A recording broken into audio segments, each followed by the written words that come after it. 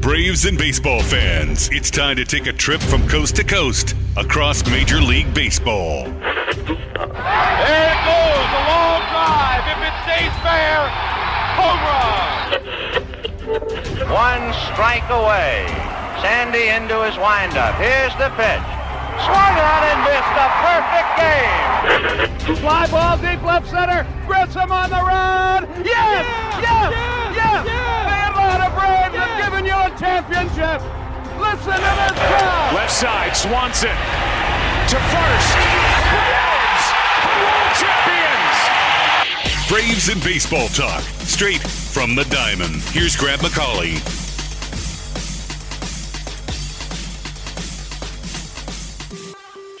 And a very happy Sunday to you, and welcome once again to From the Diamond, right here on Sports Radio 92.9 The Game. Grant McCauley and Corey McCartney with you from the Kia Studios, and we are happy to be talking about another eventful and fun week for the Atlanta Braves as they have continued their red-hot month of June. They took a series from the San Francisco Giants. Then we had all the emotions dumped out on Friday, Saturday, and I'm sure into Sunday between the Braves and the Dodgers. Corey, and there's a lot going on in the baseball world, so happy to be with you, and man, we're going to be busy the next couple hours. This is an absolute insane week in baseball. You mentioned Freddie Freeman returning to Atlanta. The Yankees get no hit by the Astros, and then Houston flirts with another on Sunday. Bryce Harper breaks his finger. There's an absolute brawl between the Mariners and Angels. And it was just on and on and on this week. It kind of feels like baseball's version of WrestleMania or something, because you look up and down the card, and there's match after match after match after match after match, and they're all different stipulations, all different kinds of news. So if you'll pardon me with the I guess the analogy, if you will, of how exactly baseball and wrestling and perhaps life can work sometimes, we do have an awful lot to get into, and we always like to start by discussing the week that was for the Atlanta Braves. And as I mentioned, this has been a good week for the Braves, Corey. I mean, they came off of that long 29-game stretch against sub-500 clubs and doing exactly what they needed to do. They are still sitting, as we go into Sunday Night Baseball, with the best record in the month of June.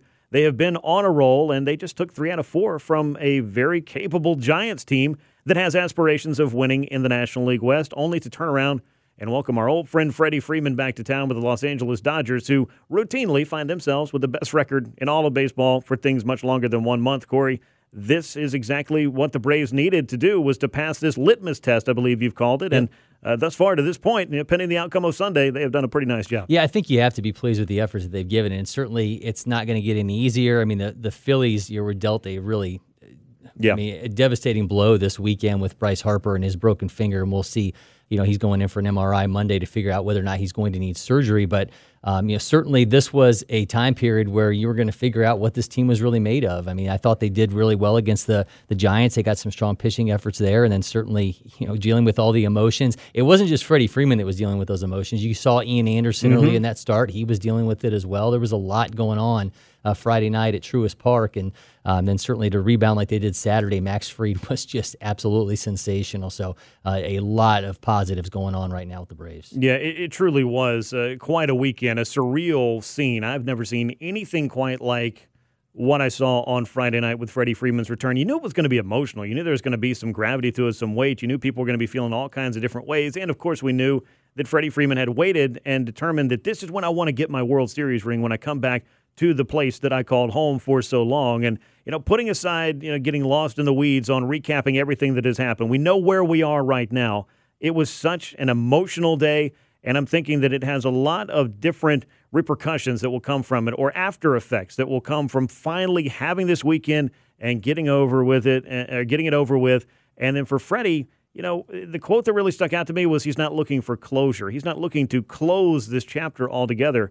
He's just needing to turn the page, I think, is how I would describe it. I think it was hard to watch Freddie Freeman in that press conference and not think, man, this guy wishes things had turned out differently. I mean, I think that was the number one point throughout the thing. And certainly he's a guy, in our dealings with him over the years, wears his emotions on his sleeve. That's just who he is. And I think it obviously came to the forefront. It's interesting, though, because obviously he decided he wanted his World Series ring now. He didn't want it when they came to L.A. earlier in the season. He wanted it here. He wanted it in front of this fan base. And you got to think he had a lot of time to figure out what was this going to feel like. And I don't even think he was prepared for what this was going to feel like, number one, and then the way that the Braves fans reacted to him. I thought, the ovation that he got, when he got the ring, his first AB, later in that game, he had more of that killer look to him when he was at the plate. But, I mean, he just looked just overwhelmed by everything. And, I mean, you said it. I've not seen anything like that in all my years of covering sports, because guys will leave and they'll come back, and there's obviously existing relationship with the fan base. But to have it hit him so hard, man, it was absolutely emotions on the sleeve stuff. Yeah, I mean, it was a very raw, emotional, and vulnerable state that Freddie Freeman found himself in. I was sitting in that big media assembly, if you will, waiting for him to, address what was sure to be an emotional weekend. And, he had to come in and then leave and then come back. And then it was 7 or 8 long minutes of waiting for him to come back, and then 7 or 8 long minutes of trying to compose himself and get through those questions. I know people have had a chance to see the video. I know they've had a chance to watch the games and the highlights, to read about it. And I know this is a story that for a lot of people, they'll be happy when we turn the page from this weekend and move on to the Braves just playing baseball. And to a lesser extent, I'm sure that there's a contingent of the Los Angeles side of things that probably says, okay, good, we've got that one out of the way. Now let's go play our baseball with our first baseman. There's a lot of different things in play here, I guess is what I'm saying. And it's been a very interesting thing to monitor. And to quote the movie Tombstone, I haven't seen anything like that. I've never even heard of anything like that. It was just quite an emotional night. I thought Clayton Kershaw's quotes to the AJC were really interesting. And he said he's obviously been a big contributor for our team, and I hope we're not second fiddle. It's a pretty special team over here, too. I think whenever he gets comfortable over here, he'll really enjoy it. I thought that was really interesting, because even a guy who is as seasoned, who's as seen as much and done as much as Clayton Kershaw, realizing being around Freddie Freeman that he's not 100% in his place as part of this Dodgers team, and feeling 100% in place as a Dodger. So I just, obviously everyone around him is feeling it. I thought it was really cool on Friday night that he went out and took that extra time while the rest of the Dodgers are preparing for the game. Because we know, once they get done with BP and all that, it's business time before you go out and take the field. And the fact that he spent all that extra time out there with the fans, and I think you can say whatever feelings you have about the way Freddie Freeman left and what uniform he's in right now, you can't have any issue with the way he handled things on Friday. I thought he did it. It was to a T. No, I think that it was, and I don't know that there was quite enough time, even though you knew he had the extra couple of months to figure out. You never know how you're going to feel till you get in the moment sometimes, and I think for Freddie Freeman, that moment was very big. For a lot of Braves fans, it was as well, and it was, I think, as much as anything, the opportunity to celebrate some cherished memories and to let someone know the appreciation, both from Freddie's side and from the fan base's side. It was good to see all of that play out. Of course, we're going to talk about a lot of things, because we mentioned it's a very busy week for the Braves. It's not just about Freddie Freeman coming back, getting a World Series ring, and being the Los Angeles Dodgers first baseman. It's also about what has made the Braves so good. And when you think about what makes the Braves so good every fifth day, we got another showing of Maximum Fried on Saturday night. This guy was dialed in. He was carving up the Dodgers lineup until he finally ran into some seventh-inning trouble, as he just wasn't quite able to put away Cody Bellinger, who ended his night by sneaking an RBI single up the middle. It certainly beat the 3-run homer off the foul pole that nearly happened right before that, but take nothing away from it, Corey. Max Fried is now leading the National League in Fangraphs wins above replacement. He's second in all of Major League Baseball among pitchers, this is. This is a guy who has stepped up, and it's not just, Max Fried is one of the best pitchers here. He's one of the best left-handers. Max Fried is now one of the best pitchers in all of baseball. Dave Roberts said as much, before the game, before his start. He said, he is the best left-hander in the game right now, and he knows a thing or two about left-handed greatness. I mentioned, sure Clayton Kershaw, obviously, Julio Urias has started as well. He said as far as his ability to go through the lineup 3 times, the pitch mix, it's electric stuff. If you go back to the start of 2020, Max Fried has a 2.16 ERA against teams with a winning record. That's 24 starts, including Saturday night. That's the best in the game. He's joined in the top 5 by Julio Urias, Max Scherzer, Zach Wheeler, Carlos Rodon, and Corbin Burns, and he is 12-1 in those games, a .923 winning percentage.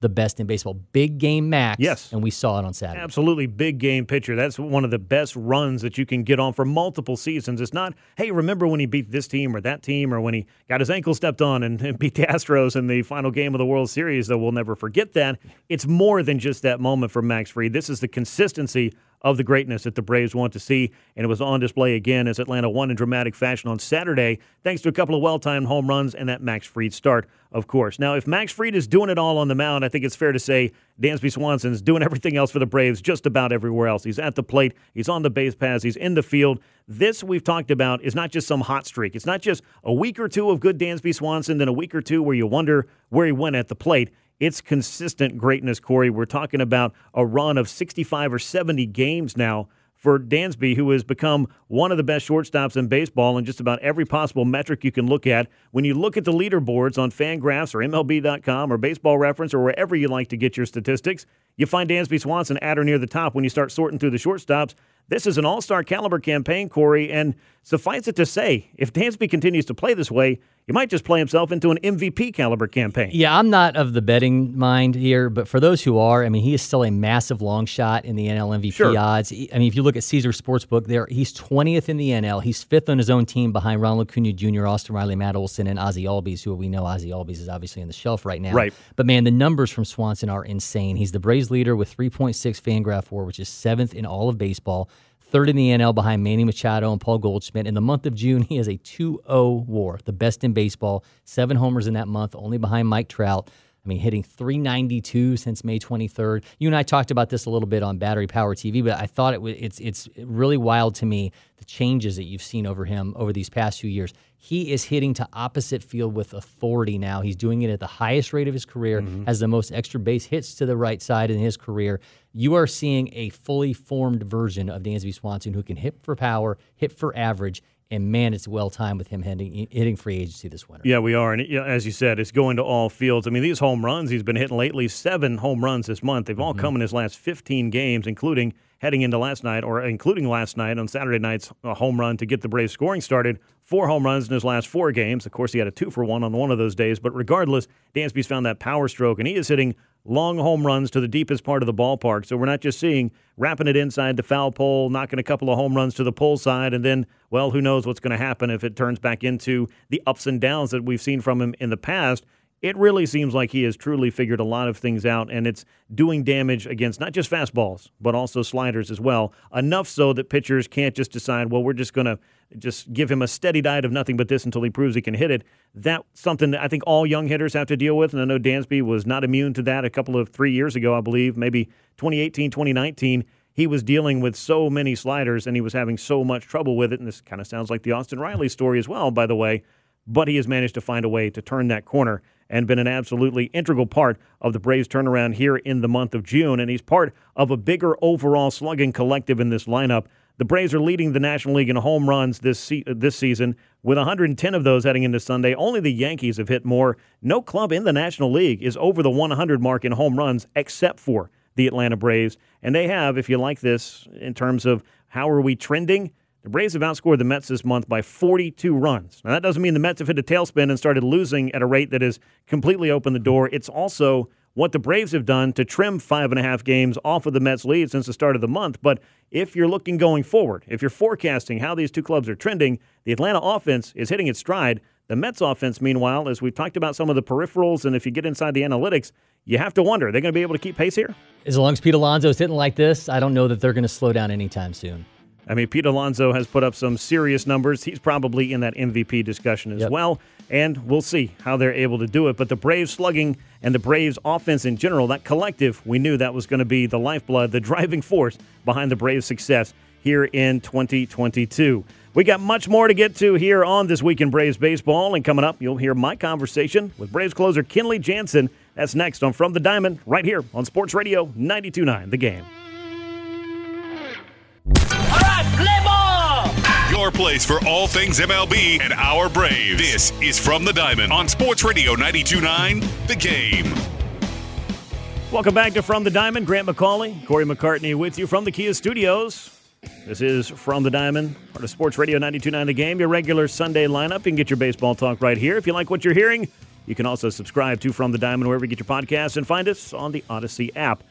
Corey, we talked about what a crazy week this is for the Braves. They had some emotions going on throughout the weekend. When we get to our little trip around the big leagues later, we'll have a lot to talk about with other emotions happening for some other teams, in particular the Angels and the Mariners, who might have let their emotions get the best of them in a not-so-great way. But this emotional weekend for Freddie Freeman, we've talked a lot about this, and I know we'll talk a little bit more about it as we continue on through the show, but he's not the only one who was having a homecoming against a former team. Kenley Jansen has already been back to Los Angeles and kind of gone through his own of this, but when the Braves lost Freddie Freeman, and then the immediate aftermath, the news came across that Atlanta signs all-star closer Kenley Jansen.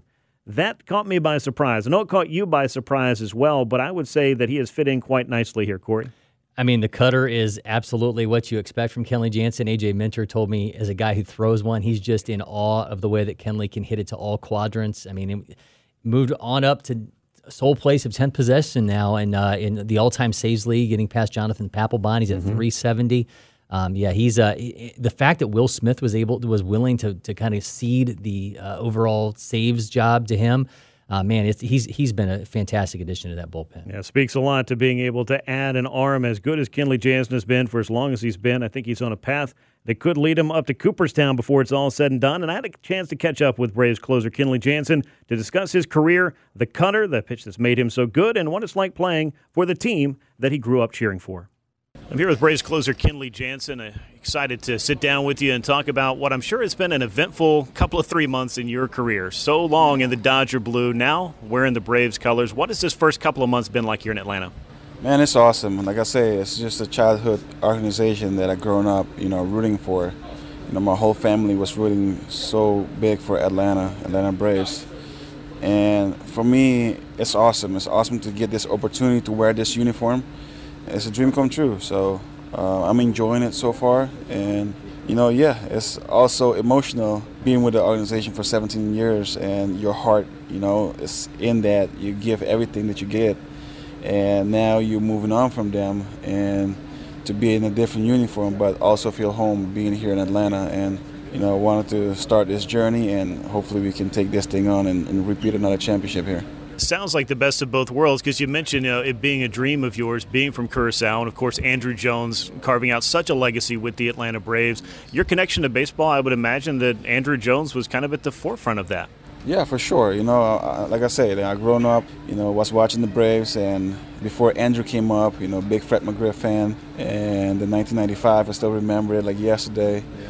Then 1996, when Andruw came up, it really gave me that hopes that this is so awesome, seeing him hit into homers in the World Series in Yankee Stadium. He become my idol. He become the guy from Curaçao that, you're looking up to, and hopefully one day I could do that. And, talking about a few decades later, I'm wearing the same uniform that he wears. So, it feels special, and I will never forget wearing this uniform for sure. Now, your path to the big leagues and to the success that you've had as a closer actually is a little bit unorthodox. A lot of folks know this story. You were a catcher when you started your career.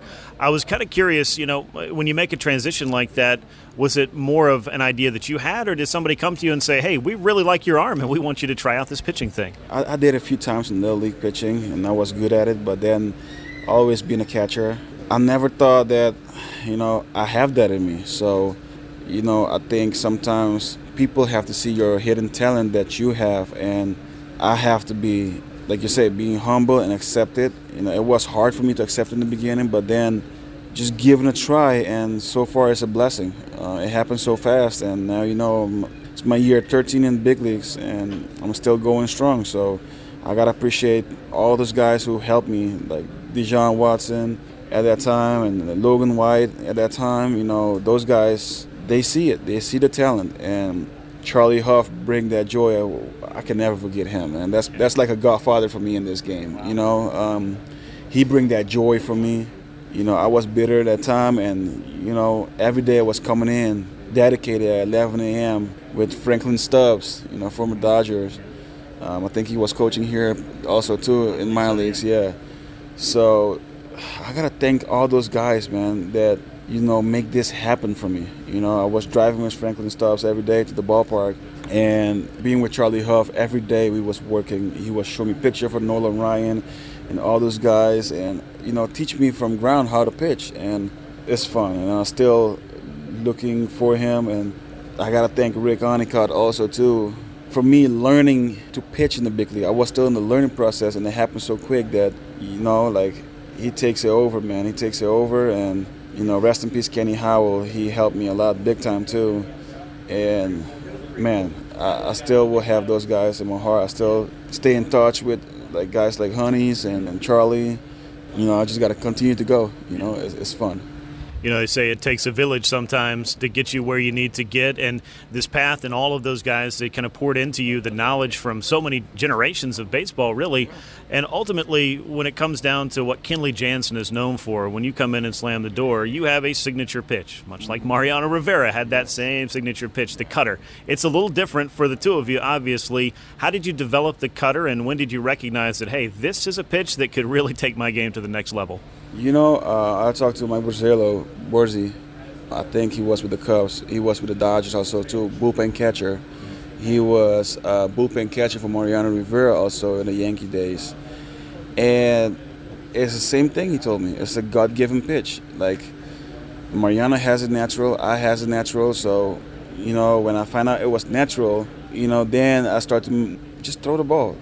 And it's naturally going to cut. And that's my signature pitch till today, and I happen to develop a curveball, slider, you can say, and a two-seamer with it. So far that cutter, like you can see, like hitters still looking for it, because I understand the pitch can be so great and it's tough for them to reach to it, but they have to, talking to hitters, they have to really cheat on it, and that makes me develop a pitcher like slider now and two-seamer that you can kind of say I reinvent myself a little bit in my later career now.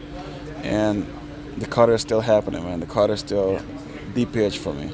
I think it's been the pitch that a lot of hitters have gone back to the dugout still trying to figure out, and it's vaulted you into the top 10 all-time in saves. So congratulations to you for that, an accomplishment, and, of course, still many left out there to get. And as you've come over to the Atlanta Braves, this club didn't get off to the start that it wanted to, but really found itself here in the month of June. How would you describe the change that happened over the last 3 or 4 weeks? Because now the Braves feel like the club that everyone expected, and I'm sure you guys expected to be when you broke camp. Yeah, for sure. I mean, it was a little expected that these guys have to battle last year. They had a battle test against Milwaukee with such a great pitching, and then they really had a battle test against the Dodgers. And once they passed the Dodgers, that belief got even bigger for them. And I think that once they beat, when I was in the Dodgers, beat us, I could say, when I was in the Dodgers, you could have tell that, no team is going to stop them, and for them to be on the high mountain and then start a new year, of course, it's a little expected that things might be a little slow.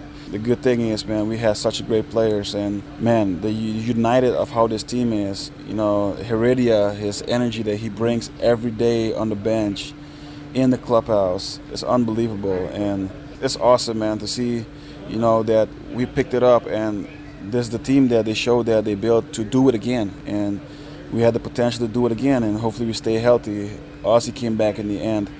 And, guys like Kirby Yates, Soroka, Rosario, this team's going to be unreal, and it's still Tyler Matzek still is out there. So to me, those are the players. For me, it's like the trade deadline, you could say. If you get all those guys back healthy, it's a dangerous team, man. And I feel like we can beat any single team with this team that we have.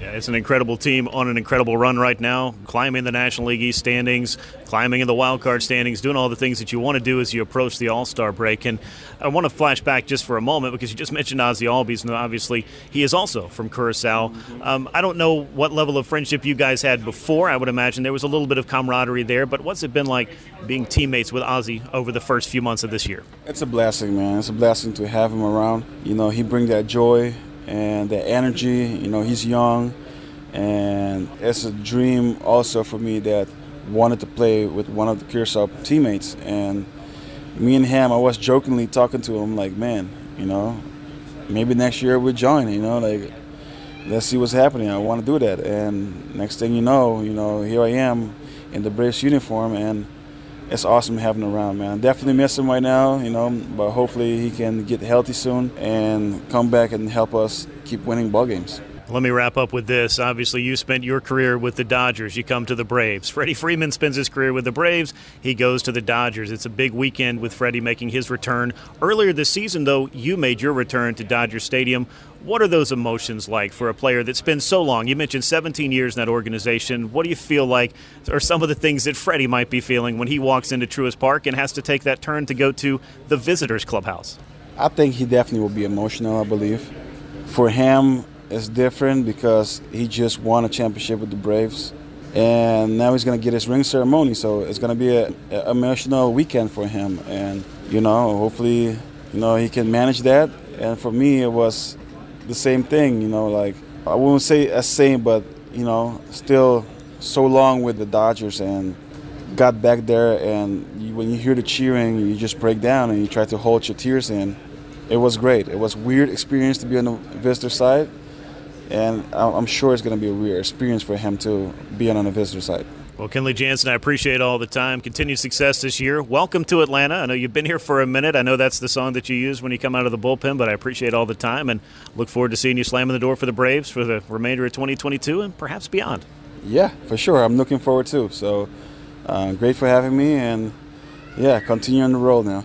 Now, the Braves have been on quite a roll. That was all-star closer Kenley Jansen, a new addition to the Braves this offseason, and what was a very memorable offseason for both these clubs for a variety of reasons, Corey. And as we get back into things here on From the Diamond on Sports Radio 92.9 The Game, I look at the Braves and Dodgers budding rivalry, which I think kind of started in earnest in 2018 because the Braves came out of nowhere, and, they didn't get past the Dodgers. In fact, they realized, all right, we accomplished some things. Now we're going to have to accomplish more. Fast forward to 2020, these two had a back-and-forth battle in the National League Championship Series. Of course, we know what happened in 2021. The Braves got the best of the Dodgers. They got over that hurdle and over that bar. But as you look across both sides, it's not just Freddie Freeman going to Los Angeles.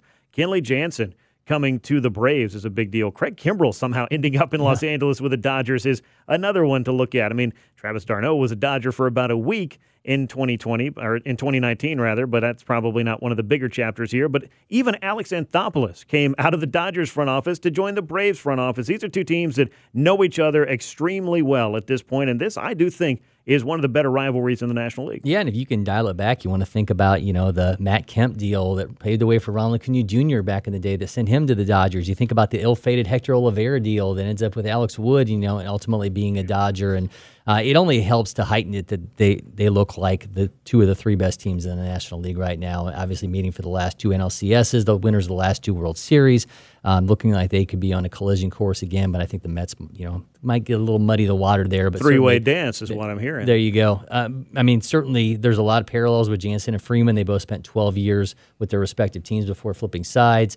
The Craig Kimbrell thing is definitely a weird, little side jaunt through this that he ended up going from the White Sox to the Dodgers. But the rivalry's been a lot of fun to watch, and the fact that Acuna had one of his biggest moments of his postseason career against Walker Buehler in 2018, and it just goes on and on with these clubs. And it's kind of for Ronald, really, that was kind of the moment where, people were starting to know who he was, but that was the national stage of I have arrived, a big playoff moment for him with that Grand Slam home run. And sure, he wasn't around for the latest battle between these two clubs in October of 2021, but I'm sure Ronald would like to lace them up and get out there and have a chance to battle the Dodgers in some October baseball. He's a little banged up right now, not in the lineup for Sunday Night Baseball, but hopefully Ronald will be back in there sooner than later as the Braves will have an off day on Monday, a couple of days to rest up for their star outfielder.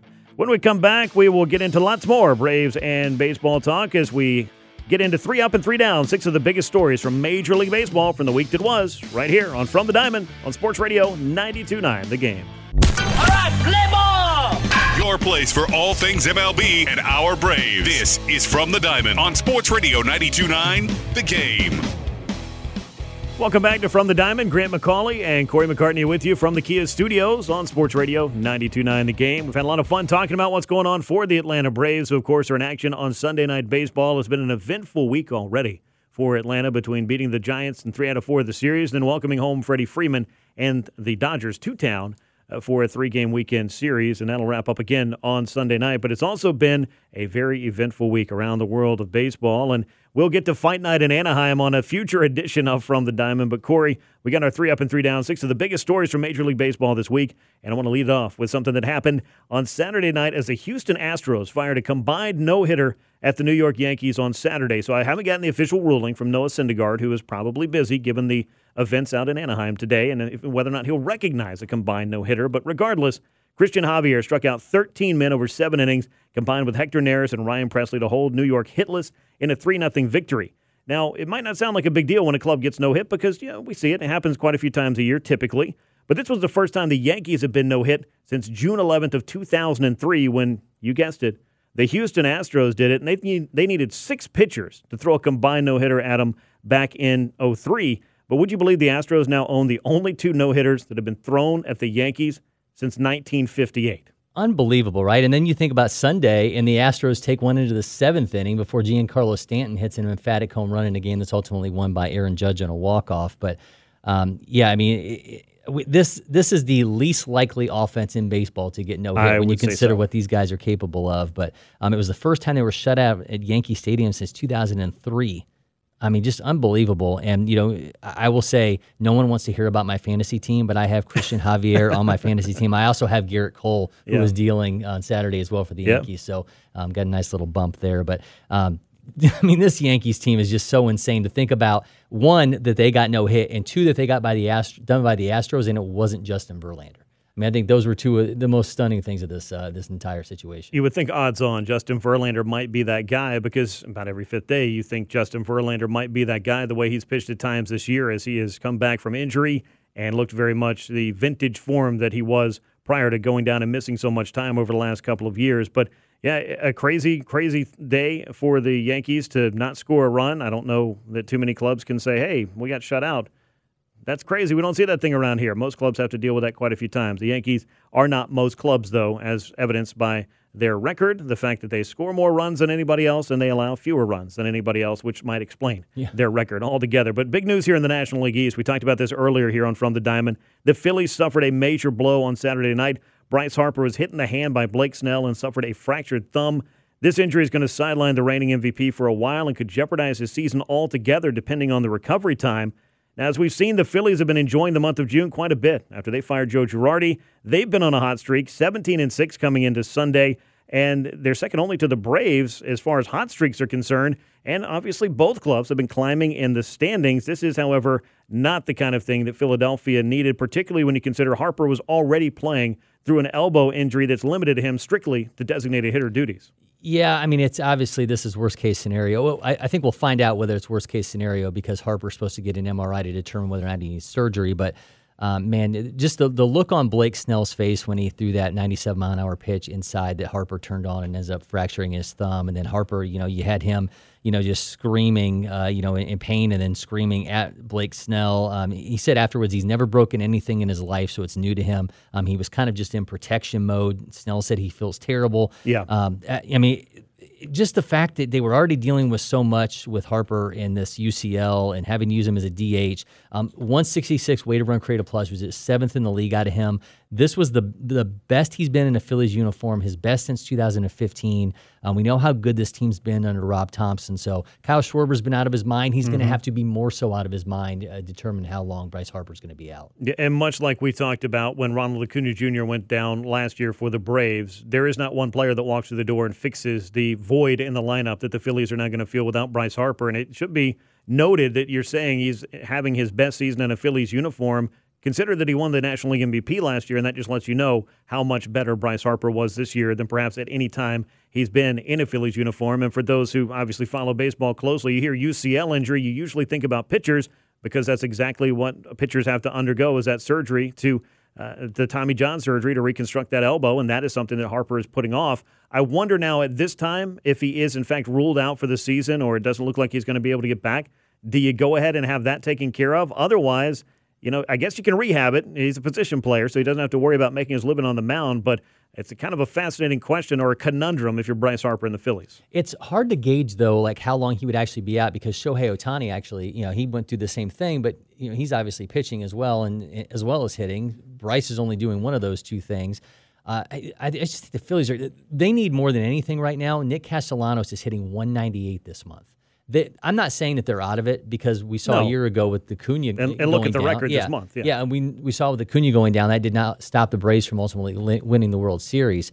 But they need guys to step up big time. And this is just – I hate it for baseball because he's just been having such a ridiculous season and going through what he was going through, them playing so well. Yeah. They need – to step up big time now. Yeah, you hate to see anybody get injured across the world of baseball, particularly when you think about some of the top players that we've missed a lot of time from. Mike Trout springs to mind most certainly. Fernando Tatis has been hurt a lot this year.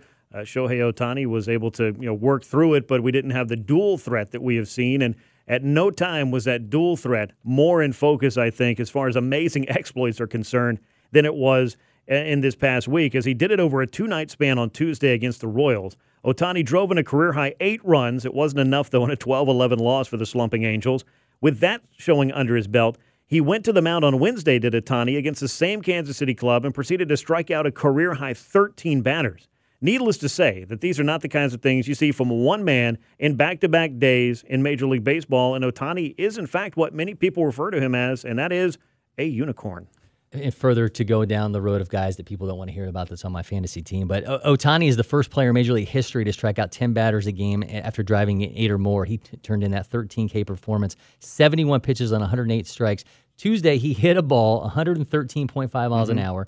On Wednesday, threw one 99.9 miles an hour. That'll play. I would have a feeling, and this is not blasphemy, Babe Ruth did not do that. I would say not. I mean, that was just not the arsenal that Babe Ruth had. I mean, as good as his numbers are, if you go back and look at Babe Ruth's pitching record, and you look down the strikeouts column, not very many of those there. So throwing 100 miles an hour, probably not. Revolutionizing the offensive, face of baseball for the rest of time, yeah, Babe Ruth did a thing like that because he was an unforeseen force at the batter's box. But Shohei Ohtani, I mean, with what he does on both sides of the ball every single year, and you just would hope that the Angels would be a club that would do more winning than they've been able to do the past few years, and obviously they've fallen on hard times again this year, that he would be in the MVP conversation because nobody else is like him, and that's something that should be recognized as much as possible. Now, here's a story that's taken a long, long time and many roads to happen. The Phillies called up former number 1 overall pick Mark Appel this past week, and if you don't know much about his story, this is truly, as they say, the long and winding road to get to the big leagues. Appel is now 30 years old and actually walked away from the game for 3 years before resuming his career last season. He's found success as a reliever in AAA with the Phillies and could certainly give Philadelphia a little bit of boost there because they'll take all the help they can get in the bullpen up there. But this is such a story of perseverance with Mark Appel getting the call. It's going to be interesting to see what he's able to do as he finally becomes a big leaguer. He had that, that unfortunate tag to him of being one of 3 number 1 overall picks who had never played in the majors. Brian Taylor with the Yankees in 91, Stephen Chilcott with the Mets in 1966. He's now off that list. And what a wild story. I mean, you think back to him getting drafted by the Tigers in 2009, goes up to Stanford. By the time 2012 rolls around, he looks like potentially the number 1 pick, but signability concerns. The Pirates select him 8th overall. He goes back to Stanford. Then he gets drafted by the Astros. That $6.35 million payday ends up getting dealt from the Astros to the Phillies, out of baseball. What an absolutely crazy story that we're talking about all these years later, that same guy finally getting there. Yeah, 30 years of age. You mentioned Chilcott, who, it's been a many, many moons since anybody has thought as much about his story. Brian Taylor, though, is one I am familiar with because I do remember the mid-'90s when Taylor was supposed to be the next big thing for George Steinbrenner's up-and-coming Yankees club that was going to, find the path to the World Series again, and they did. But Brian Taylor, in a bar fight, ruined his pitching shoulder and never made it to the big leagues. In fact, he's ended up behind bars. So, yeah, not that Appel was dealing with things like that, but he did have to navigate his own things in order to find his way back, and it's good to see that it ultimately paid off. And Brian Taylor, unfortunately, I thought I was going to fund my retirement with Brian Taylor rookie cards, and that did not happen. You and me and probably 1,000 other people at the very least. If you remember Brian Taylor, if you have those rookie cards, you don't have to keep them under glass right now. Speaking of big debuts and prospects, a big one for the Pirates this week as they called up Oneil Cruz, the 6'7" shortstop who just might be a franchise player for a club that very much needs some franchise-type talents. Now, he got a brief taste of the majors last year, but it appears that the hulking shortstop is now going to get a chance to play every day in Pittsburgh. And the biggest story in his call-up this time around thus far has been the absolute cannon that he showed off at shortstop. He made a throw to first, clocked at 96.7 miles per hour on Monday. Fastest throw of any position player in MLB this season. Second fastest in the StatCast era. And, oh, by the way, on that same night, he also put in the 3 fastest sprint speeds by a Pirates player this year and drove in 4 runs. But with that throw, it was also faster than any pitch from Pirates starter JT Brubaker. That's some kind of night. Welcome back to the big leagues, Oneil Cruz, because this kid has got some serious talent. He also had the hardest hit ball of the year by a Pirate at 112.9, 6'7". This is like Mike Trout deciding Aaron Judge deciding I'm going to go play shortstop. That's how big this dude is, and he just has a monster arm.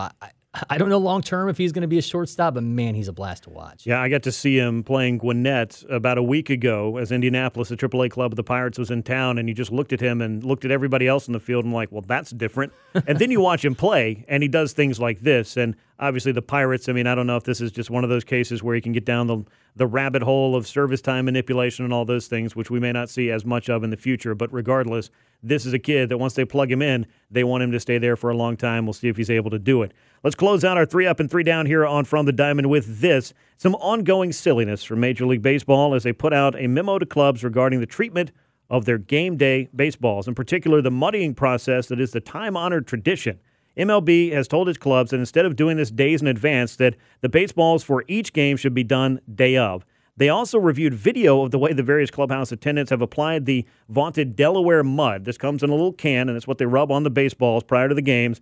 And this memo went into great detail. I don't know if you saw any of this about the proper process for it, but I want to go through it with you here, Corey. One must paint the baseball using 2 fingertips and then utilize a precise rubbing motion between both hands to truly work the mud into the pores of the baseball. And this process, by the way, should last 30 to 40 seconds per baseball. And while we can poke fun at all of this, there's been nothing fun about the scrutiny involving both the quantity of the game day baseballs, sticky substances, and, of course, the selectively applied rules and regulations we've experienced in recent years. I feel like I should pay you for talking dirty to me, Grant, but I will tell you that I saw Braves relievers talking about this. They will go unnamed, and they just laughed at this about how insane this whole process is. And talking about muddying, they're just muddying the waters here of continued issues with Major League Baseballs. It's crazy that we've had to spend this much time talking about and wondering, and this goes well beyond, mudding the baseballs and rubbing down the baseballs prior to the games, but the sticky substances thing, I agree there needs to be a line somewhere. I think Major League Baseball moved the line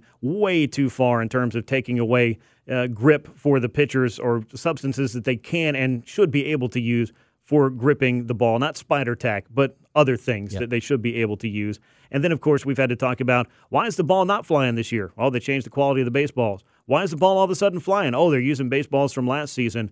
I don't want to have this conversation anymore. Make the same baseballs. Make them the same quality and stop. You don't hear any other sport talking about, the NBA doesn't say, hey, well, we changed the regulation basketball. About the only thing I can think of seeing we're close to this was that Deflategate nonsense with the Patriots, but even that, it pales in comparison to talking about the entire sport. It's insane. Let's just get over this. Make all the baseballs at one place. Make them all the same. It's a round object. Get it done. Well, we'll see if they're able to do that. We have very, very few requests here on the show, but that's certainly one of them. When we come back here on From the Diamond, we'll go around the big leagues and break down what's happening across the National League. Grant McCauley, Corey McCartney with you right here on Sports Radio 92.9 The Game. Now, back to more From the Diamond. Sports Radio 92.9 The Game. And welcome back from the Diamond. Grant McCauley, Corey McCartney with you from the Kia Studios on Sports Radio 92.9 The Game.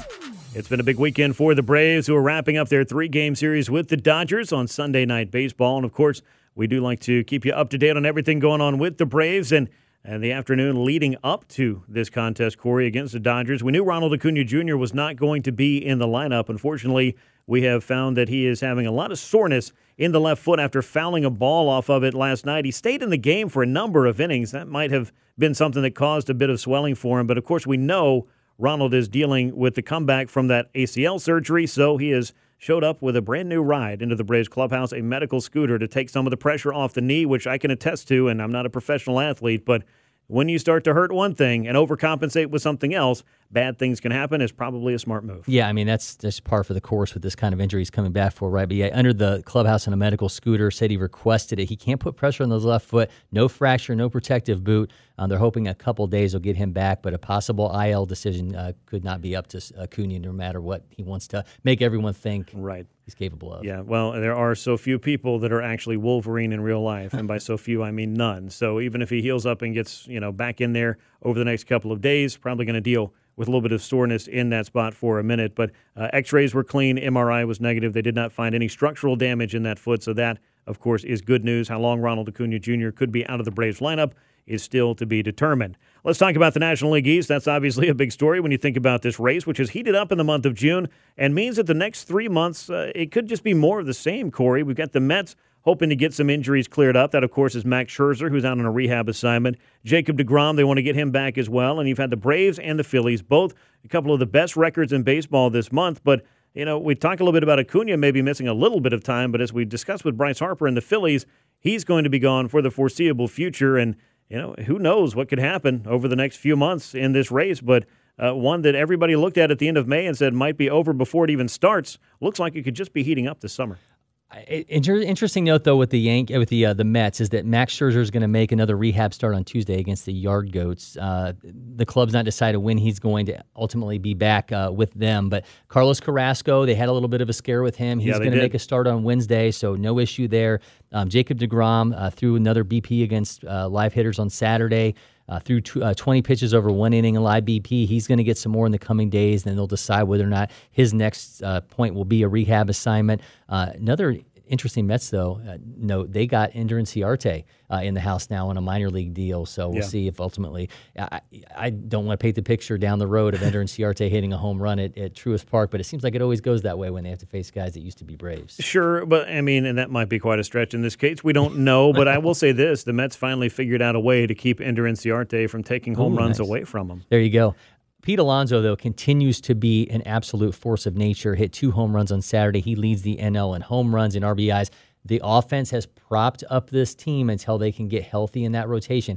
I think that's maybe the most worrisome thing as you try to hunt them down, is the fact that they've been able to stay afloat while they're not at full strength in that rotation. Yeah, I still have questions about this offense's staying power. They haven't really gone into a prolonged slump yet, but as you look at all of the things that we really talk about with the Braves in terms of the just consistent hard contact that Atlanta makes, the home runs, the runs scored, and all of the expected averages that come out of the way that the Braves strike the baseball, it's not the same thing for the Mets. You find them kind of at the other end of the spectrum, and they have been able to outperform that, I think, with some extra batted ball luck that the Braves have not been as fortunate with, but that can't be the only reason why the Mets are a good team, nor would I lead you to believe that on this show or any others. This is not the 2021 version of this club, but Corey, I'm not saying it's all smoke and mirrors, but the Mets offense doesn't quite strike the same fear in the hearts of opposing pitchers, I think, as perhaps the Braves and some of the other clubs in baseball. They've got dudes with resumes, though. I think that's the thing. Francisco Lindor, what he's capable of. I mentioned Alonso is playing like an MVP. They brought in a lot of guys who are high OBP guys,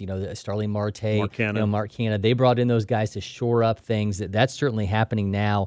Elsewhere in this division, I don't know that we're giving enough love. We talk about Bryce Harper being out for the Phillies. How good this Phillies pitching staff is since they got taken over by Rob Thompson. They are 4th in the league in starter ERA. Aaron Nola is tied for the NL lead in WAR. Zach Wheeler is tied for 4th. Kyle Gibson's in the top 30. They actually are ahead of the Yankees right now. As much as you want to talk about how great that Yankees pitching staff is, with how deep they are, this Phillies staff is the MLB leader right now in FanGraph WAR. So, I don't know that they're getting enough credit for this. I don't know that they can make up for the deficiencies of not having Bryce Harper.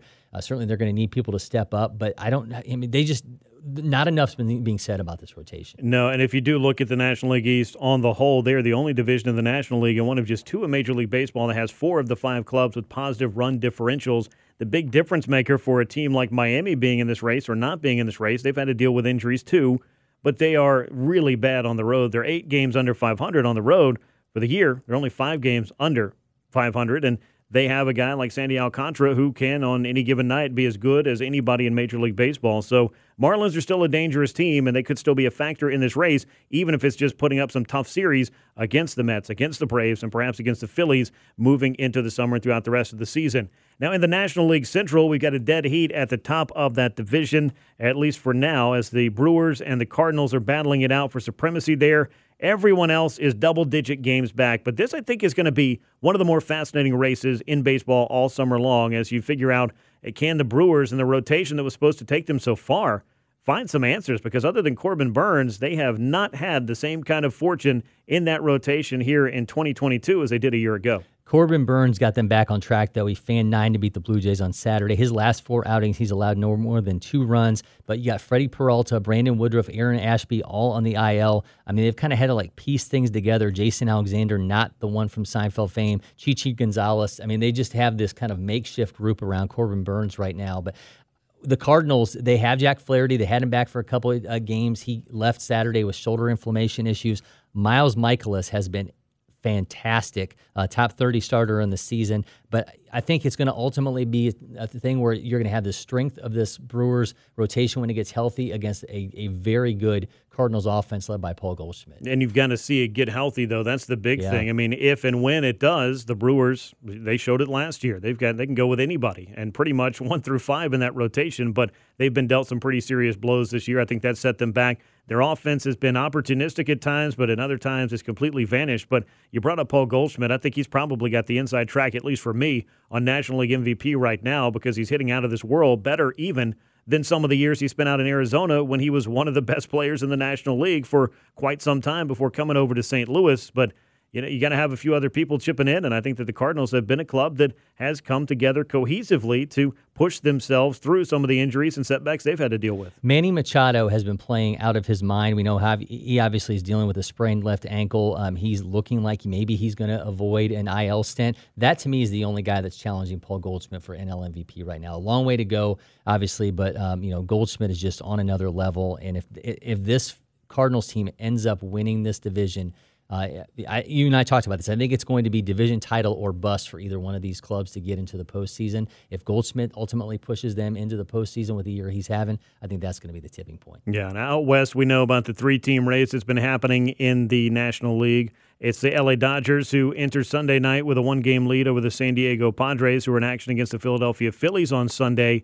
The Dodgers right now have 1 fewer win, but also 1 fewer loss than the Padres. So you're pretty much tied up there at the top, or as tight as it can be, I guess, with there being 1 game separating these two clubs. It's just the fact that San Diego's played a few more games than have the Dodgers to this point. Long story short, as you look at these two teams, neither one of them have been immune from the injury bug. Meanwhile, the San Francisco Giants are doing everything they can to just keep up the pace with these other two clubs. This is going to be a lot of fun to watch throughout the summer. I don't know that the Dodgers have ever really been as tested with injuries in their recent run of success that they've had as they are this year. They just lost Daniel Hudson to a torn ACL. They've already been without Blake Trinan. They're going to get Dustin May back, and that's great. But they've got Mookie Betts on the injured list on top of all of that. And there have been other, ins and outs as far as the injured list is concerned for the Dodgers. Clayton Kershaw was on the shelf for a while. They are being tested in ways that I'm not sure that they really have been pushed in recent years. I'd agree with that, and I will say that the difference between them and the Padres right now is the Padres have had to overcome their best player not being a part of things to this point in the season. I mentioned Manny Machado. He took batting practice and ground balls on the field Saturday before the game against the Phillies. There's a real chance here that he's going to avoid an IL stint. He's not landed on the IL since 2014, and they're also getting, while they've already been making up for that, where they're not getting from Tatis for Machado, Jake Cronenworth is having an unbelievable season. He's right now Swanson's biggest comp for NL Player of the Month in June. He has a 1.6 WAR in the month. He's slashing 322, 419, 567. NL leading 22 RBIs. The Padres just keep finding ways to make up for the fact that their best player has yet to suit up in 2022. Well, the Padres, as it stands right now, hold the top wild card spot ahead of the Atlanta Braves, and then you've got the St. Louis Cardinals and the San Francisco Giants. The Cardinals are holding on to the 3rd spot, then the Giants half a game behind them. Phillies 2.5 games, and again, this is pending some of the outcomes of some of the games on Sunday as we sit here in the Kia Studios on Sports Radio 92.9 The Game, sizing this up, but it's expanded playoffs this year, and that is great because you want to try to find your way into October any way you can. But the more and more players that I talk to, including I caught up with Travis d'Arnaud this past week, they want to win the East. It all starts with winning the East. It's not about backing into a wild card spot. It's about winning the National League East. And the Braves have had the kind of month that has put them firmly back into contention. And we'll see if they're able to make good with that and win it for the 5th time in a row. This is the fallback, right? I mean, the fact that it is an expanded postseason, you have another way to get in. Maybe you get hot at the right time. And over the years, we've seen so many teams, regardless of whether they were a division champion or a wild card team, ultimately end up hoisting that trophy. But I think if you're the Braves, you want to continue that streak, right? And yes, you have somebody to chase down now. And unlike last year, I don't think this is a Mets team that's going to implode. I think this is one that only has the potential to get stronger because we have not seen combined 2 of the best pitchers of this generation in Scherzer and DeGrom together. No, we have not, and that's a tag team that the Mets very definitely wanted to put the titles on. There's no two ways about that either. It will give you a little bit of, I think, perspective on exactly how good the Braves month of June has been. in putting together the best record in Major League Baseball this month at 42-31 heading into Sunday night. Yeah, they're 4.5 games behind the Mets, who lost on Sunday, but that record for the Braves would be good enough to lead the National League Central, which a month ago, again, I don't think we'd be talking about that, particularly with how the Brewers were playing. It would also be good enough to be leading the American League Central, were we to completely realign and go off the rails. We're not going to do that, though, but suffice it to say, you wanted to see the Braves among the better records in baseball, and we simply weren't seeing that 4 weeks ago. My, how things have changed with this month. It'd be great to punctuate it with a big win over the Dodgers and take a series from them, and then you have that matchup with the Phillies before you start playing some clubs that are under 500 again. Big test coming up for the Braves as they try to climb in the East and also hold on to that wild card spot. The most run-scoringest team in the National League in June. They've been hitting home runs like crazy. We mentioned the play they've been getting out of Dansby Swanson. Think about what they've not gotten from Ronald Acuna Jr. of late. I think that's the thing. As much as we talk about what the Mets don't have, they've yet to have a really long run of Acuna at his, just prime peak, throwing it all out there, athleticism. I think the one thing you can hang your hat on is the Braves. We've not seen them completely operating at optimum level. We'll see what Ronald Acuna Jr. is able to do. Again, a little bit banged up if you're just joining us and wondering what the latest is on the Braves star outfielder. He's going to be out of the lineup on Sunday and had to show up and utilize a medical scooter to get around the Braves clubhouse on Sunday as well after fouling a ball off his foot. X-rays negative, MRI was clean, so no structural damage, but Acuna could be out for a minute. Again, it's the Mets on top in the East. It's the Brewers and Cardinals battling out in the Central, the Dodgers on top in the West, and the Braves holding one of the 3 wild card spots. We'll go around the big leagues and talk about the American League next here on Sports Radio 92.9 The Game as we continue from the Diamond. All right, play ball! Your place for all things MLB and our Braves. This is From the Diamond on Sports Radio 92.9 The Game. This is From the Diamond. Grant McCauley and Corey McCartney with you from the Kia Studios in Midtown as we take you through what was a very eventful week for the Atlanta Braves and the rest of baseball. If you like what you're hearing on the show, make sure you subscribe to the podcast. Just search for From the Diamond wherever you get your podcast. We're there for you. You can also find us on the Odyssey app. Corey, let's dive in here to the American League, where it has been quite eventful on this Sunday. We got all kinds of things going on. We got walk-offs. We got near no-hitters, and that happened in the same game. We've got fights, and we've got all kinds of things to get to in this one. So let's start with the East, where that aforementioned walk-off occurred for the New York Yankees. Aaron Judge, a 3-run homer to send the Yankees over the Houston Astros. 52-20 now are the Yankees' best record in baseball by a lot. That's a .722 winning percentage if you're scoring at home, where the Yankees have now won 30 of their 39 games at Yankee Stadium. This one, I think if there's any kind of win or bounce back that really just underscores how good the New York Yankees are, they get no hit on Saturday. They're getting no hit on Sunday, and then all of a sudden it's like they flipped a switch and said, you know what?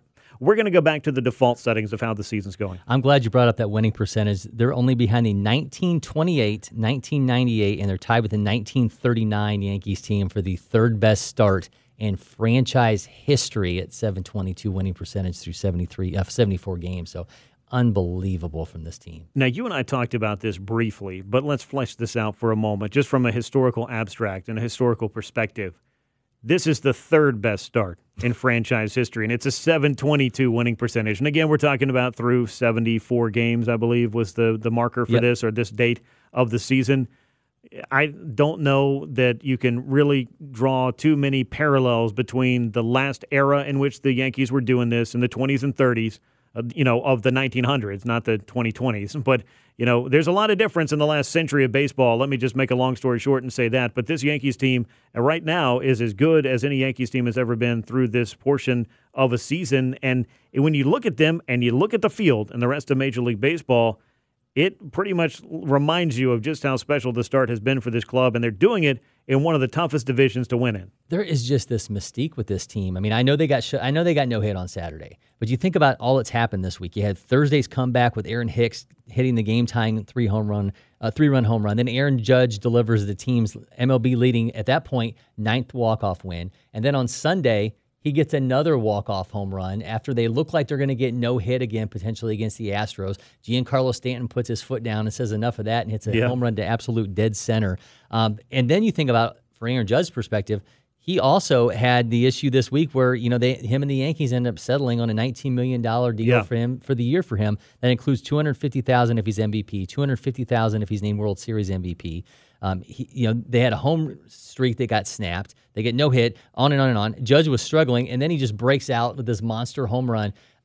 This is the best team in baseball. Yep. There's really no way about it. I wonder if we see this all the time with teams that just coast through a season. At what point, number one, are they going to have some form of adversity? Because it's going to happen. There's going to be a lull. How do they respond to that? And if they end up winning this thing by double digits, which it looks like they're probably going to in the AL East, what's the kind of the operating mode for them in the postseason? Is there a sense of business, or is there a sense of we get those teams that weren't really dealing with a lot throughout the year, kind of coast through, and all of a sudden they have to deal with the specter of postseason baseball, and it's a completely different monster, and they struggle. So I'm going to be really interested to see. This is a ridiculous team, and I wish it was October already just to see how they're going to respond. Well, the Boston Red Sox have responded from their slow start to climb all the way into second place, and this was a club that was down there with or below the Baltimore Orioles, who have also played a better brand of baseball lately as well. I'll give the credit where it's due for those guys. But yeah, you got Boston, then you got Toronto, and then you got Tampa Bay as of the afternoon on Sunday or early evening on Sunday. And those are your three wildcard teams in the American League as well. So it's the Yankees and three teams all leading the wild card right there. And then you look at where the Minnesota Twins are and where the Cleveland Guardians are. Both of those clubs would be good for, the cellar in the American League East. So there's that. The Houston Astros would be good enough to be in second place. And these are the other first-place teams, mind you, or top teams in the rest of the American League. That's just how bonkers this division is and how ridiculous the Yankees start is to have more than an arm's length between themselves and the rivals that are chasing them, including the Red Sox, who had won 6 games in a row and are really starting to make their push, not just to get at the 500 or at 500, but to get above it and stay above it as well. And there's a lot going on in this division. The Toronto Blue Jays have played a lot better over the last month. The Tampa Bay Rays have been right there, but they've kind of slid back a bit here in June. And this could change again. We'll see what July does and August does, and obviously September does. There's a lot of baseball left to be played, but as far as chasing down the Yankees is concerned, good luck. Good luck with that. The Red Sox started 11-20. They're in a wild card spot, as you mentioned. They had a weekend series against the Guardians, which started a stretch of 33 of 36 games against teams currently in playoff position. Before that, they had played 6 such games. Wow. I mean, we're going to find out what the Red Sox are really made of. And you mentioned the Rays. I know I mentioned this before on the show, but think about now they have Manuel Margot, who has a significant patellar tendon strain. He may not require surgery, but all the guys they've got on, they have 5 members of their opening day lineup on the injured list: Wander Franco, Brandon Lowe, Kevin Kiermaier, Mike Zunino. That's a combined over 930 days of guys on the IL, over $8 million worth of guys on the IL, and somehow we're talking about them being in postseason position. It's unbelievable what Kevin Cash and company get done. Yeah, 2 things happen there. Number one, Wander Franco should be back soon. That will be a boost to them. Secondly, could you add up those salaries again for me for the 5 members of the opening day lineup that they've lost? 929 days in the IL. I got that part. $8.1 million. That's it. And the other teams they're sharing that line with, the Reds are one of them. These other teams have an insane amount of money that they're spending. Just right, but that's what I'm saying. Think about this. You name multiple players, $8 million, and trust me, I worked in the Rays organization. I get exactly what they do down there, and they do it better than anybody. But it's just funny to hear it because somebody hits the injured list, and you're like, there's a $30 million player on the injured list. Tampa Bay Rays don't really have to worry about that too often. Yeah, there's only 3 teams that have more than 866 days combined of IL. It's the Cubs, who have 25 players with $15.7 million, the Rays at 8.3 now, and the Reds with 1,000 days and $14.2 million. The Rays just, it's crazy. I mean, but this is how they operate. Yeah, no, it is, and it's worked for them for whatever the case is, but they managed to find a way each and every year. And let's talk about this Central. I brought up the Twins, who had moved back ahead of the Cleveland Guardians after what was a really fun head-to-head battle between these two clubs. The Cleveland team proceeded to go into a bit of a slide and give first place right back after they took it with a head-to-head battle. But this is the pennant race right now, or the divisional race between these two clubs. The White Sox, again, they continue to just putter around below the 500 mark. And I know, again, we got a lot of baseball left to be played. The White Sox have 91 games to go, or 90 games to go after Sunday, but they better start moving in the right direction. Otherwise, they're going to run out of time. I think this has the potential to be the best race in baseball. I really do. I know that we're watching the NL East, and I think the Braves are going to close that gap. The NL Central is going to be a lot of fun. But to me, just the way these two teams operate, Byron Buxton, by the way, has not been on the IL. He has as many home runs as he had all of last season. Carlos Correa, signed late, was on the COVID list. He's now an everyday player again. He's raking .975 OPS. Chris Archer was a gamble signing for them. Since May 16th, a 2.31 ERA out of him. And then you look at the Guardians, who have been so good, and they've scored the 5th most runs from the 7th inning on.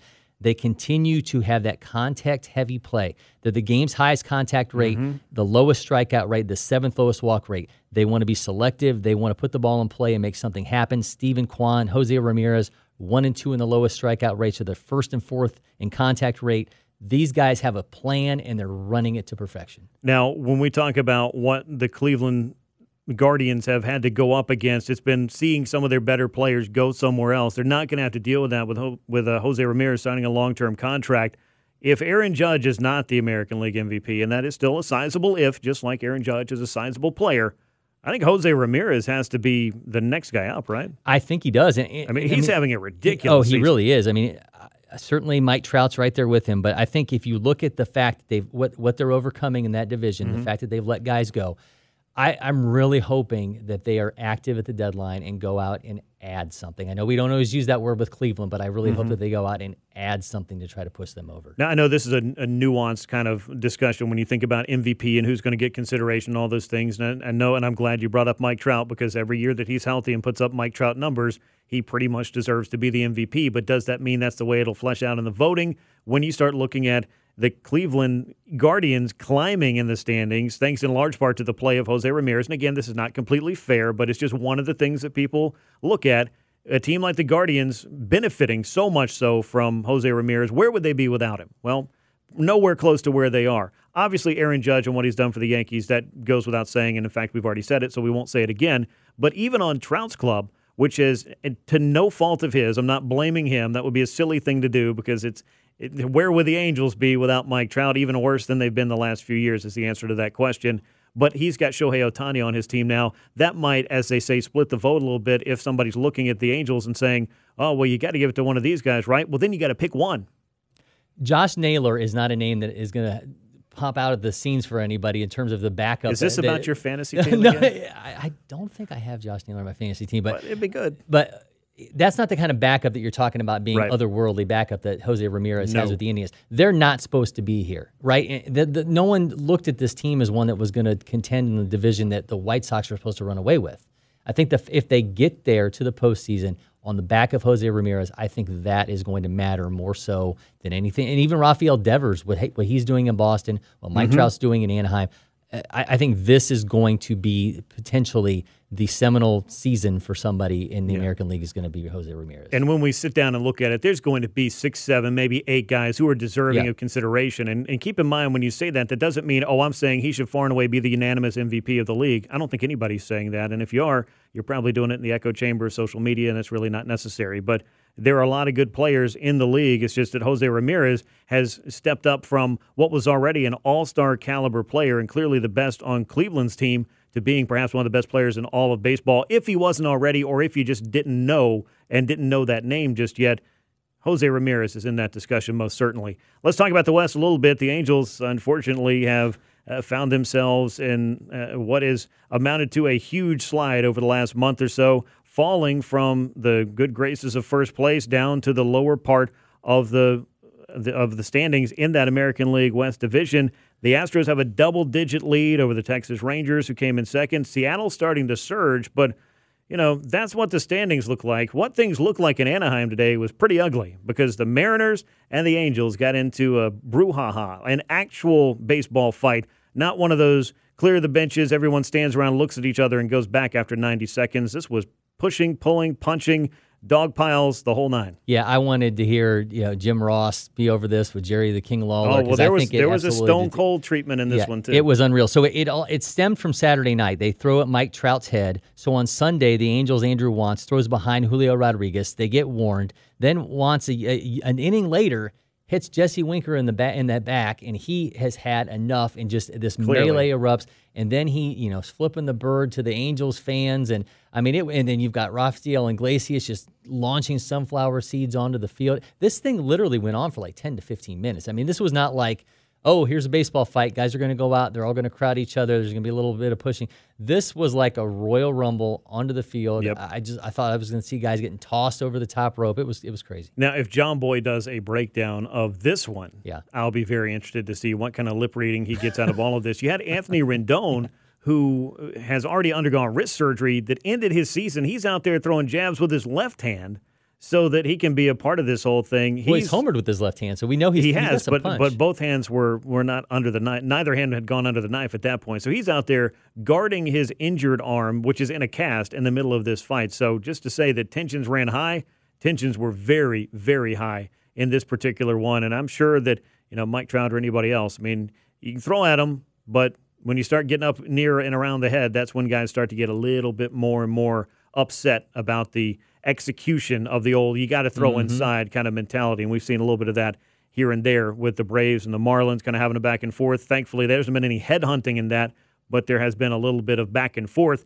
This one, though, and Mike Trout, you don't really see get too upset about things, but he was not happy about this and that turn of events. So let's look briefly at the wild card, as I mentioned, because all we're going to do is roll it back into the American League East as the Red Sox and the Blue Jays and the Tampa Bay Rays are holding on to the top three spots in that wild card race. And then you find the Guardians, who are right now a game behind the Minnesota Twins and 2 games out of the wild card race, and then a sizable gap until you get down to the Rangers and then the White Sox. The Mariners have made a push of late by going on a nice little winning streak, but other than the ugliness on Sunday, is it too little too late? Is June the time where you say that kind of thing? I think they've invested so much into this team. Robbie Ray is finally getting going, a 2.70 ERA in June after a 4.15 in April, a 5.34 in May. Glad Winker showed some fight today because he's been one of the most disappointing players, I think, that's switched teams in this past offseason. But 12.5 games back in the division going into Sunday.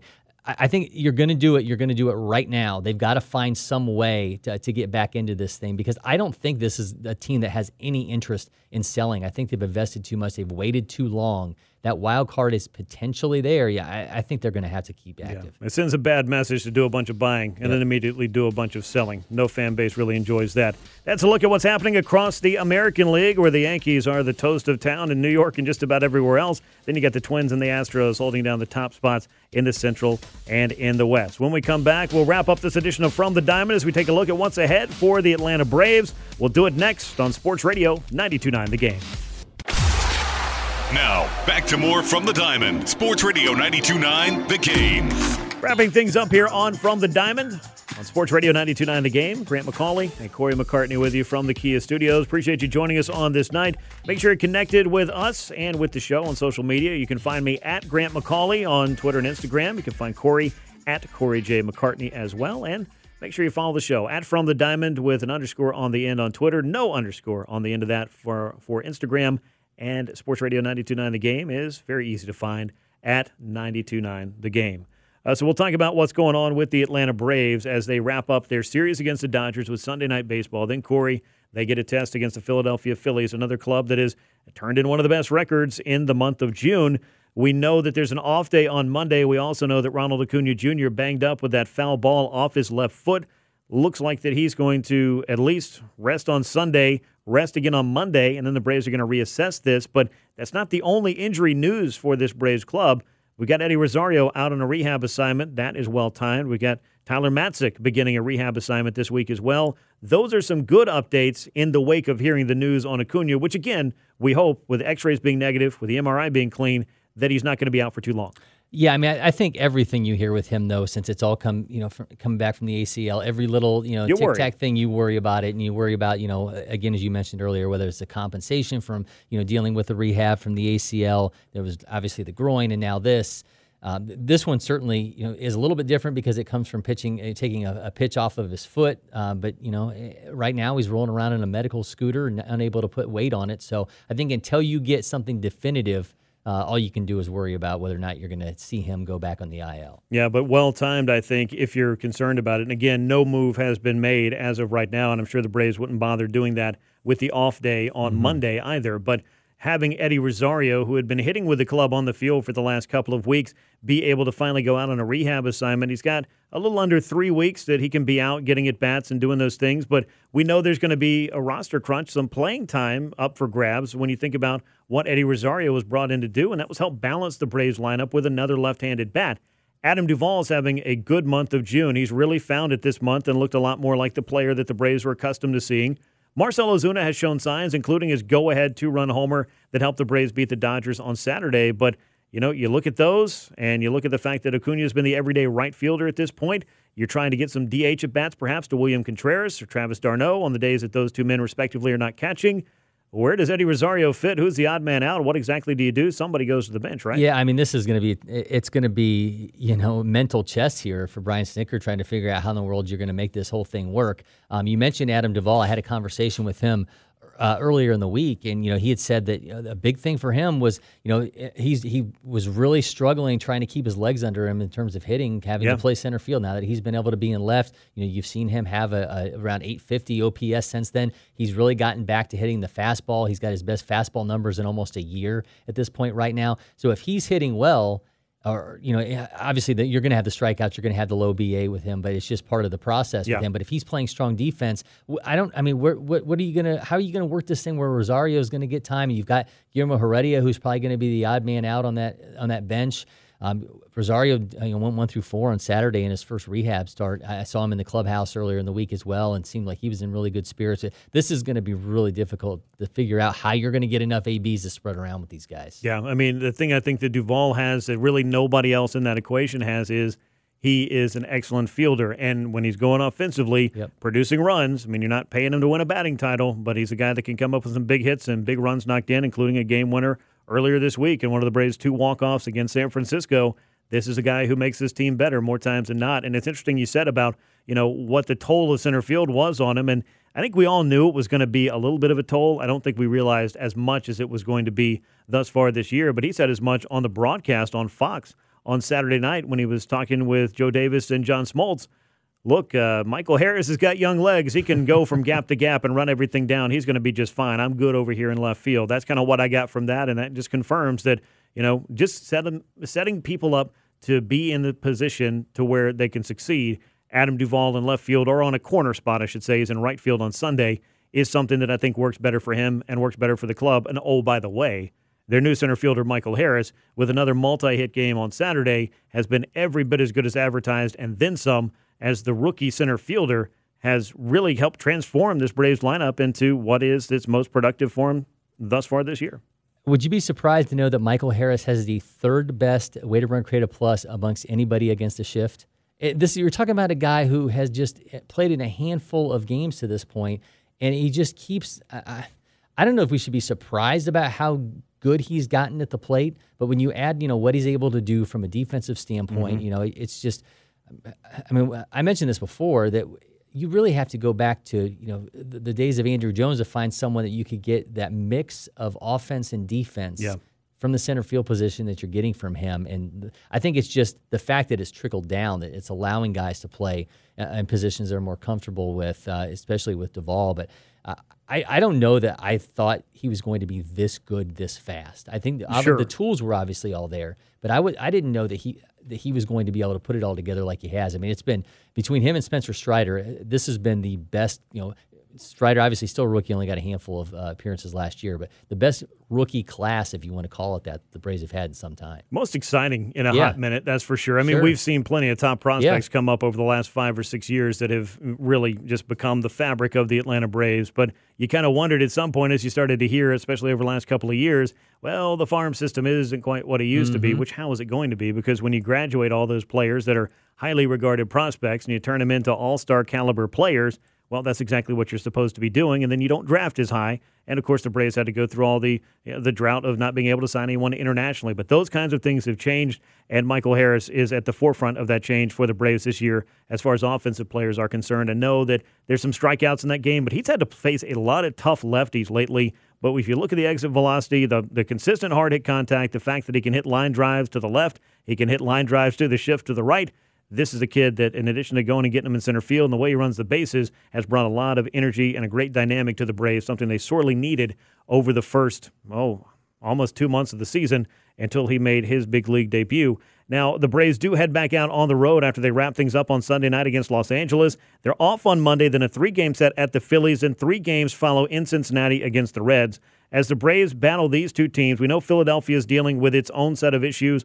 It's played so much better this month, but now the Phillies are going to be without Bryce Harper for perhaps the rest of the season. We'll find out.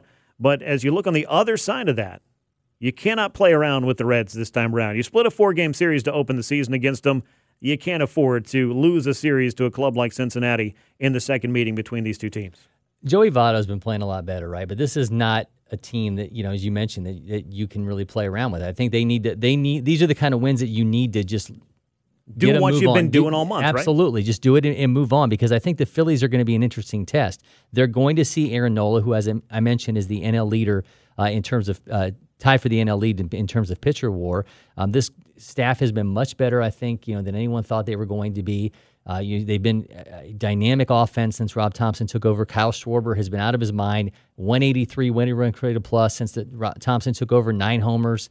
This is going to be a very dangerous Phillies team that they're going to have to contend with. So coming off of this real tough test of 10 games, you get a Reds team that, is really no way to put it outside of putting it. They've just been bad. So don't have a repeat of earlier in the season. They do not need to do anything but win against a team that is 16 games back in the NL Central. No, they do not. As I was looking at the Braves' probable pitchers earlier in the afternoon, getting ready for the show, I noticed that Tuesday was to be determined. I don't know if that's been cleared up yet by the Braves, but Wednesday it would be Kyle Wright, then Thursday Ian Anderson. So that would be Charlie Morton's spot on Tuesday, I believe. So it'll be interesting to see if that was maybe a clerical error or just something to where they're thinking about, hey, are there opportunities to give guys extra rest, to spread them out between starts? Would that be something to where you'd look to work in one of your younger pitchers in order to just, give everybody a little bit of extra going into the All-Star break? Because the Braves may have an off day on Monday, but then those are few and far between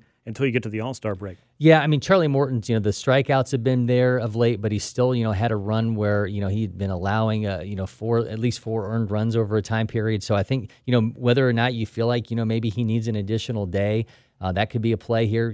There's been talk about whether is Kyle Muller ready to get another opportunity. So there's certainly a lot of options here. These are going to be some tough matchups, though. Against they got Zach Wheeler going on Tuesday. Zach Wheeler's been fantastic to this point. He's was the NL Pitcher of the Month, tied for 4th in FanGraph WAR among NL pitchers.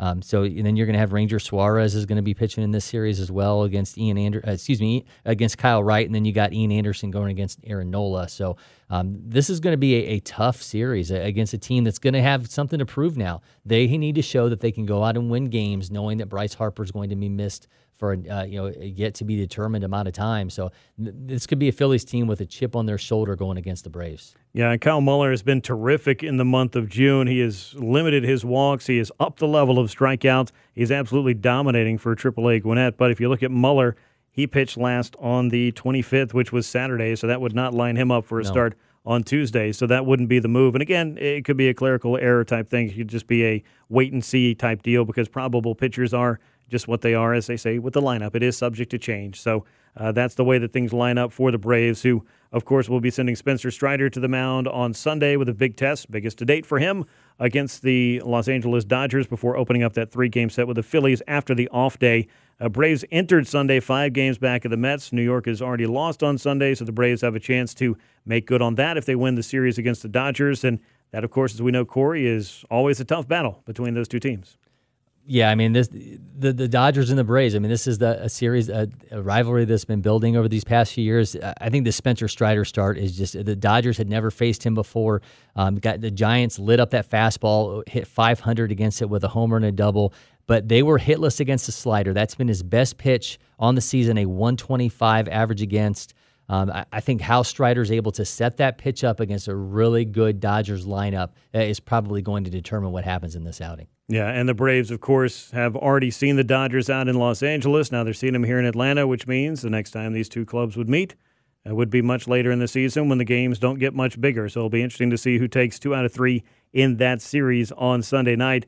once again, as the Braves are getting ready for Sunday Night Baseball, no Ronald Acuna Jr. in the lineup, but we mentioned that Eddie Rosario's out on a rehab assignment. We talked a little bit about all the different machinations you might have to make if you're Brian Snitker to get playing time for various outfielders, but I also want to bring up Tyler Matzek, because when you think about the Braves bullpen and how big of a role that Tyler can play in that group, you definitely need to have him back as soon as you can. A healthy Tyler Matzek would help out A.J. Minter, would help out Kenley Jansen, would help out Will Smith, would help out every other high-leverage reliever that the Braves are throwing out there, because that is one of their biggest weapons. He will begin a rehab assignment Monday in Augusta. He'd been cleared for game action, tossed a live batting practice session on Saturday. He'd been out obviously with shoulder inflammation. He wasn't really the same guy before he went on the IL. No. So I'm going to be interested to see how he bounces back here. Certainly that four-seamer of his is just such a big weapon. Was not nearly as effective with that pitch as he was a year ago. So what they're able to get out of him and how quickly, because as you mentioned, there's a trickle-down effect when you get a guy like him back in that bullpen.